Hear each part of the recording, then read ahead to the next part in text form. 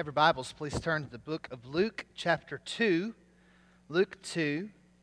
Music was absolutely wonderful this morning. I tell you, the music, I don't know how it can get much better. It was so great. Thank you, everyone who participated.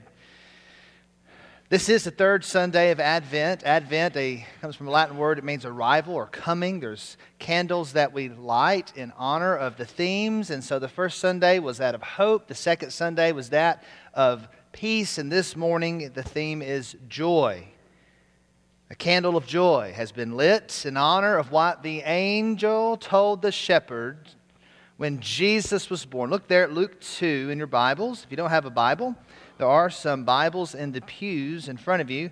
There also will be the scripture on the screen behind me. Luke 2, you just saw these verses in part in the video. Let's start with verse 8. And in the same region there were shepherds out in the field, keeping watch over their flock by night. And an angel of the Lord appeared to them, and the glory of the Lord shone around them, and they were filled with great fear. And the angel said to them, "Fear not, for behold, I bring you good news of great joy that will be for all the people. For unto you is born this day in the city of David a Savior, who is Christ the Lord." And we've talked about the Lottie Moon Christmas offering for several weeks now. Lottie Moon was an American missionary to China. Next Sunday, I'm going to share a lot of her story in the message. If you don't know a lot about Lottie Moon, a lot of Baptists don't know a lot about Lottie Moon, come next week and learn more about her story, her sacrifice of love for the Chinese people. But there's a man named C.T. Studd who was really a contemporary of Lottie. He was born 20 years later, not in America, but in England. And he too went as a missionary to China. He was born 20 years after Lottie was born, and he died 20 years after she died. He went to China as a missionary. On one of those journeys to China, he was on a ship, and the captain of that ship was known to be an opponent of Christianity. In fact, this captain would study the Bible for the sole purpose of arguing with the many missionaries who would be on his ship crossing the ocean there to China. When he found out that C.T. Studd was on that ship, that captain immediately went to him and lit into him with his best arguments. Studd didn't argue back.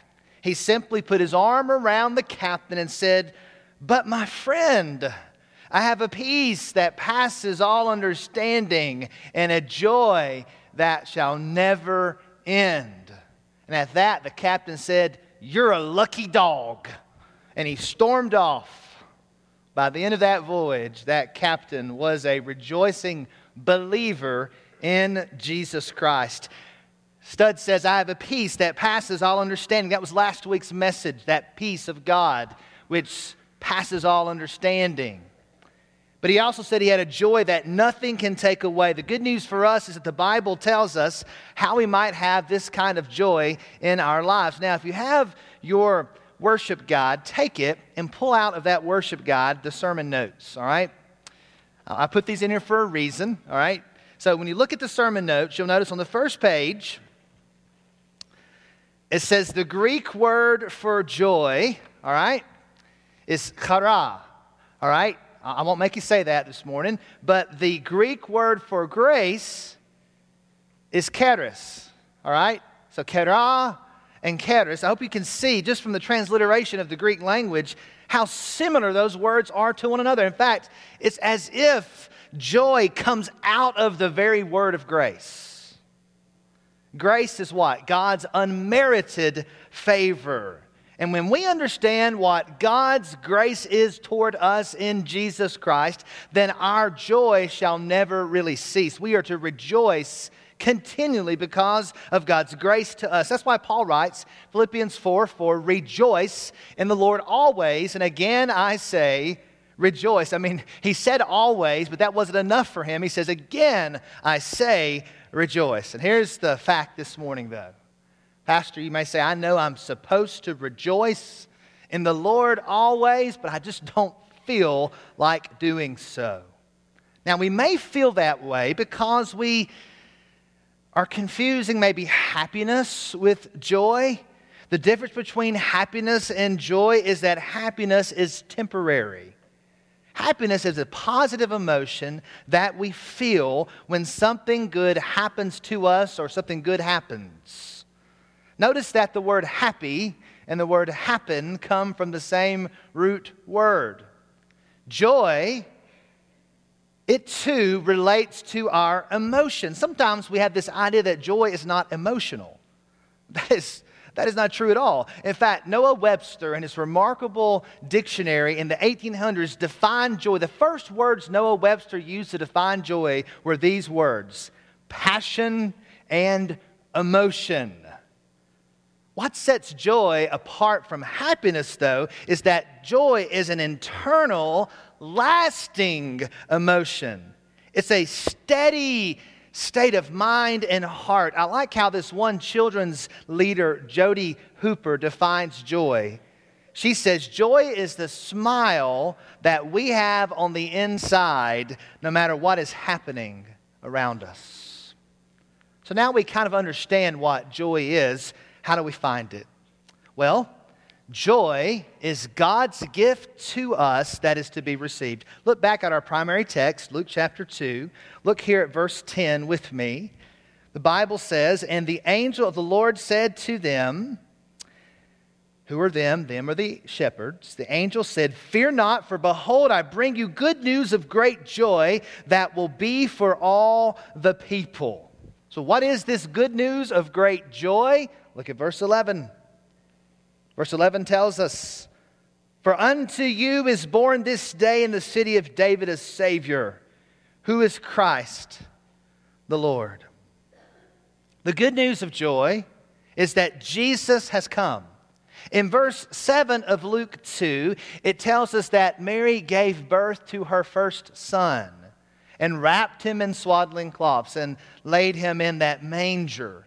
It's just happened. And in that present moment, the angel comes as a messenger from God. And that's who they are. They're messengers from God, heralding the message that Jesus Christ has come. Joy, not just to them, the shepherds, but to all the world. In fact, we sang this together just a few moments ago, and in our 11 o'clock service, we're going to sing it as well. Joy to the world. Let's sing it one more time, just that first verse together. Sing with me.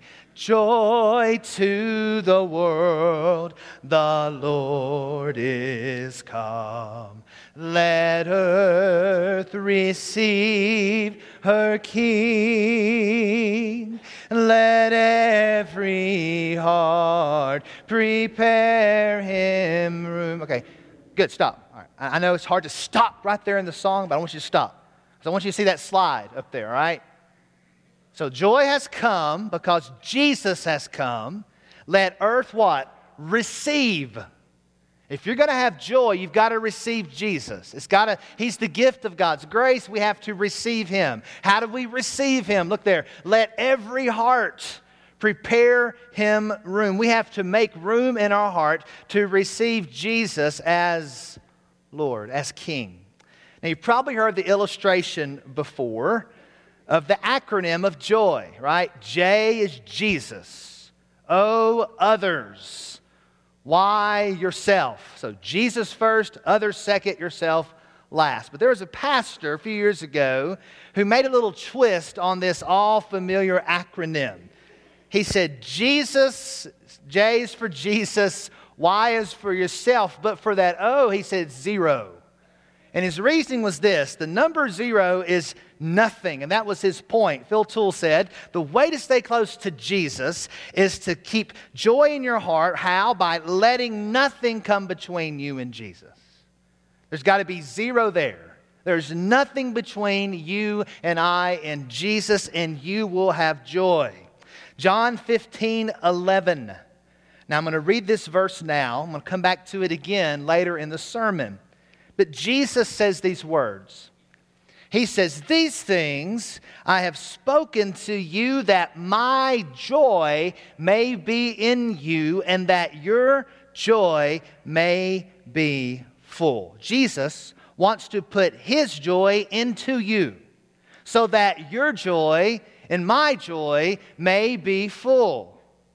In order to receive the joy of Jesus, we have to receive Jesus.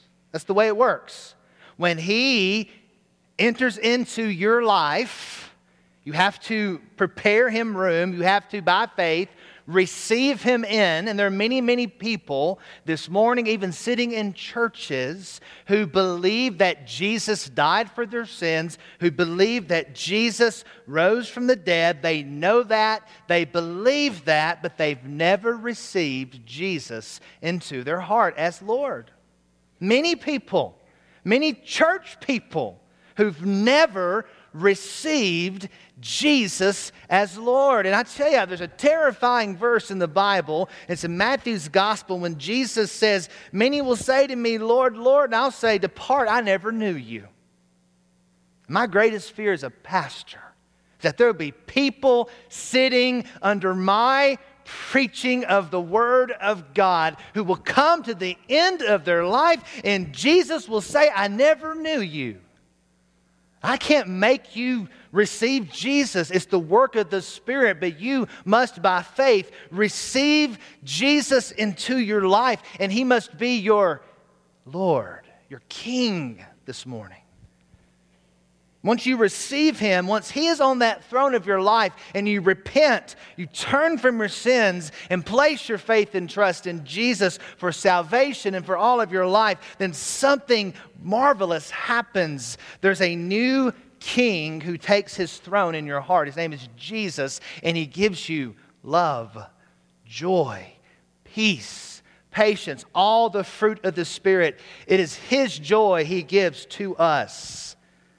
He wants us to have His joy. He wants our joy to be full. Here's a statement I want you to remember. Joy is never something that we achieve, but only something that we receive. It's not something we achieve. Now, there are things we can do to grow in our experience of joy, but we don't achieve it. Joy is only received. It is given to us by God's grace in Jesus Christ. The shepherds had nothing to do with the coming of Jesus. Jesus came. They were there. The angel spoke. They heard the message. They received the good news. Then they went for themselves to see this Jesus. And they received Him into their hearts and to their lives. And they left that place with great joy, telling everyone what they heard and saw there at the manger. So we must receive that joy. We must receive it. That's how we get it. But how do we grow in it? Two truths. Second question, how do we grow in our joy? Number one, we grow in our joy by spending time in the Lord's presence. We spend time in the Lord's presence. I love this psalm, Psalm 16. It's a beautiful psalm about the Lord's boundary lines falling in pleasant places. You come to verse 11 of Psalm 16. He writes, "You make known to me the path of life. In your presence there is fullness of joy. At your right hand are pleasures forevermore." The NIV translates that verse, "God, you fill me with joy in your presence." As the old song says, like the woman at the well, I was seeking for things that could not satisfy. And then I heard my Savior speaking, "Draw from my well that never shall run dry. Fill my cup, Lord. I lift it up, Lord. Come and quench this thirsting of my soul. Bread of heaven, fill me till I want no more. Fill my cup, fill it up and make me whole." That's what happens when we're in the presence of the Lord. He fills our cup. He fills us with joy. The psalmist says this in Psalm 4:7. of the Lord. He says, you have put more joy in my heart, Psalm 4:7, you have put more joy in my heart than they have when their grain and wine abound. That's in their culture, that bountiful harvest was the greatest thing that could happen to them. He says, God, you've put more joy in my heart than that. The greatest happiness of this life, based on what happens to you and me, cannot compare to the joy that the Lord wants to put in our hearts. So this morning, as we think about how we might respond to the message, some of us need to receive Jesus into our heart for the first time as King, as Lord. And we'll receive with Him His love, His joy, His peace. Others this morning have already done that. You just simply need to make a fresh commitment that you need to spend more time in the presence of God. You may wonder, why do I go throughout the day struggling so much and just not having the joy of God or the peace of God or the love of God? Well, are you abiding in the Lord? Are you spending time in His presence? We have to spend time in His presence. In His presence, there is fullness of joy. Secondly, how do we grow in our joy? We abide in the Lord daily on a moment-by-moment basis. So we daily abide. Let's go back to John 15:11. I read that verse for you earlier. Jesus says, these things I've spoken to you, that my joy may be in you and that your joy may be full. So what are these things He's talking about, right? He begins the verse, these things I've spoken to. What are those things? If you know the context, John 15, He says, I am the vine, you are the branches. An analogy that Jesus is the vine and that we, His followers, are the branches, and we are to abide or remain in Him. But specifically, the immediate context, look at verses 9 and 10 of John 15.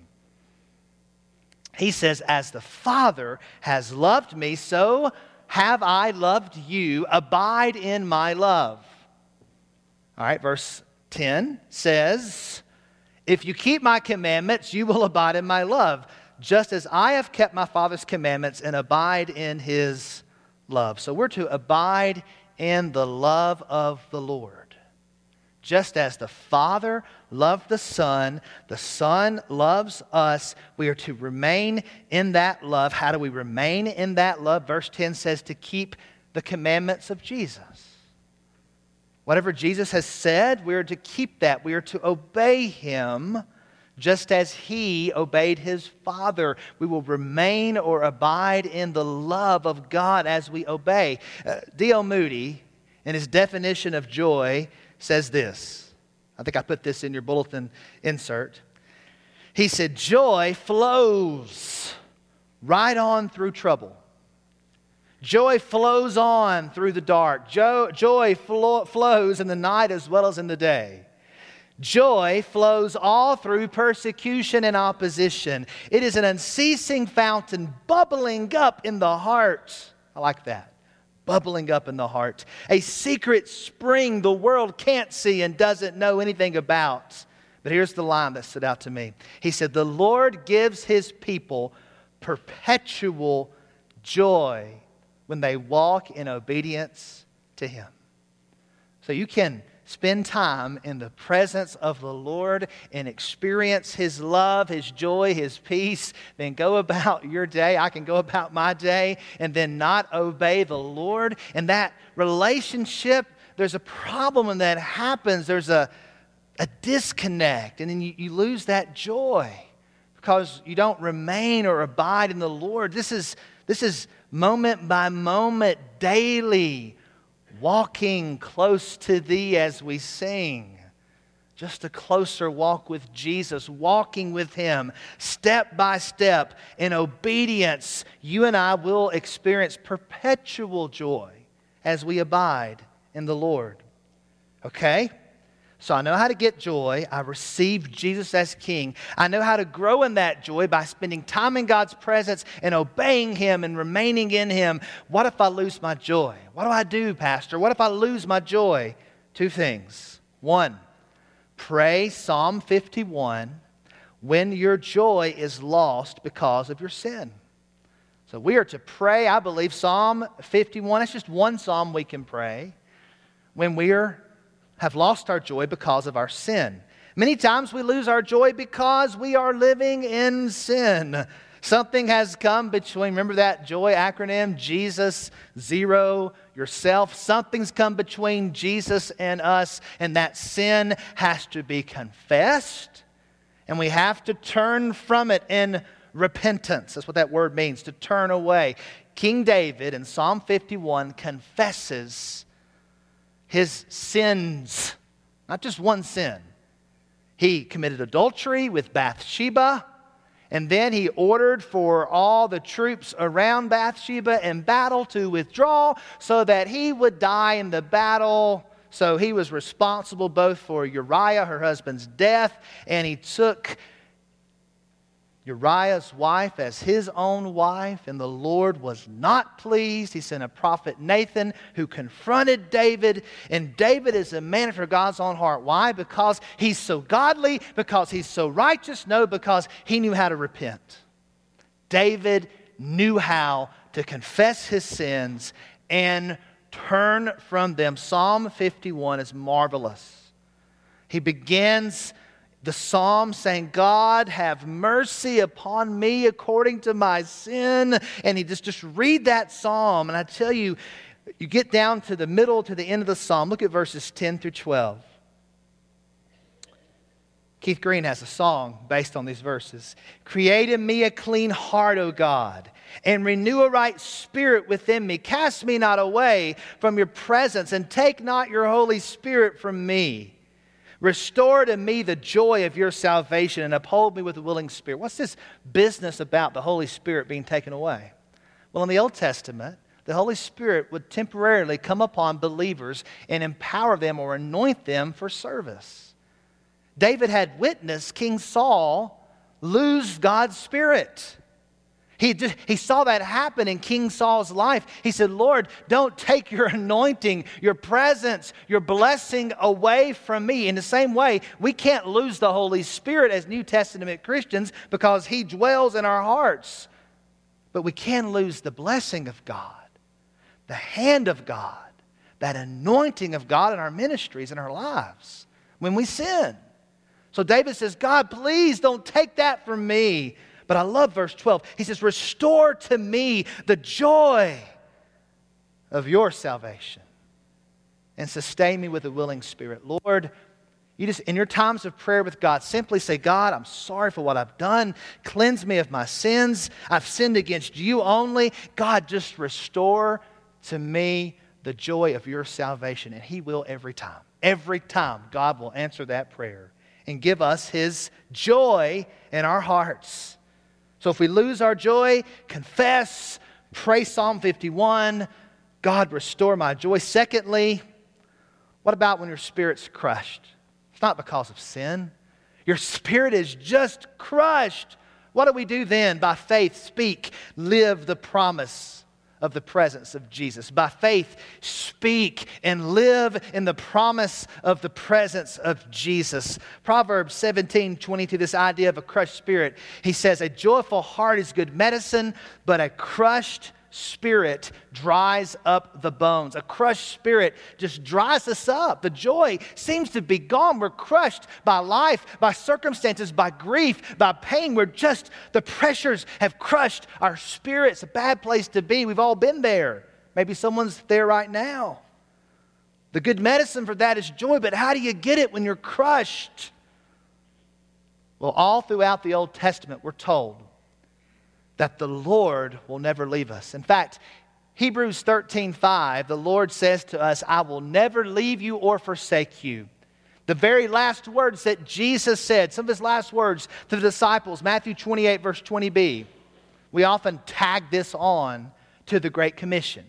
Great Commission is to go and make disciples and teach them and baptize them, and we often forget the most, I think, important promise in the Great Commission is this: behold, I am with you always, even to the end of the age. That's Matthew 28, the last half of verse 20. Don't forget that promise.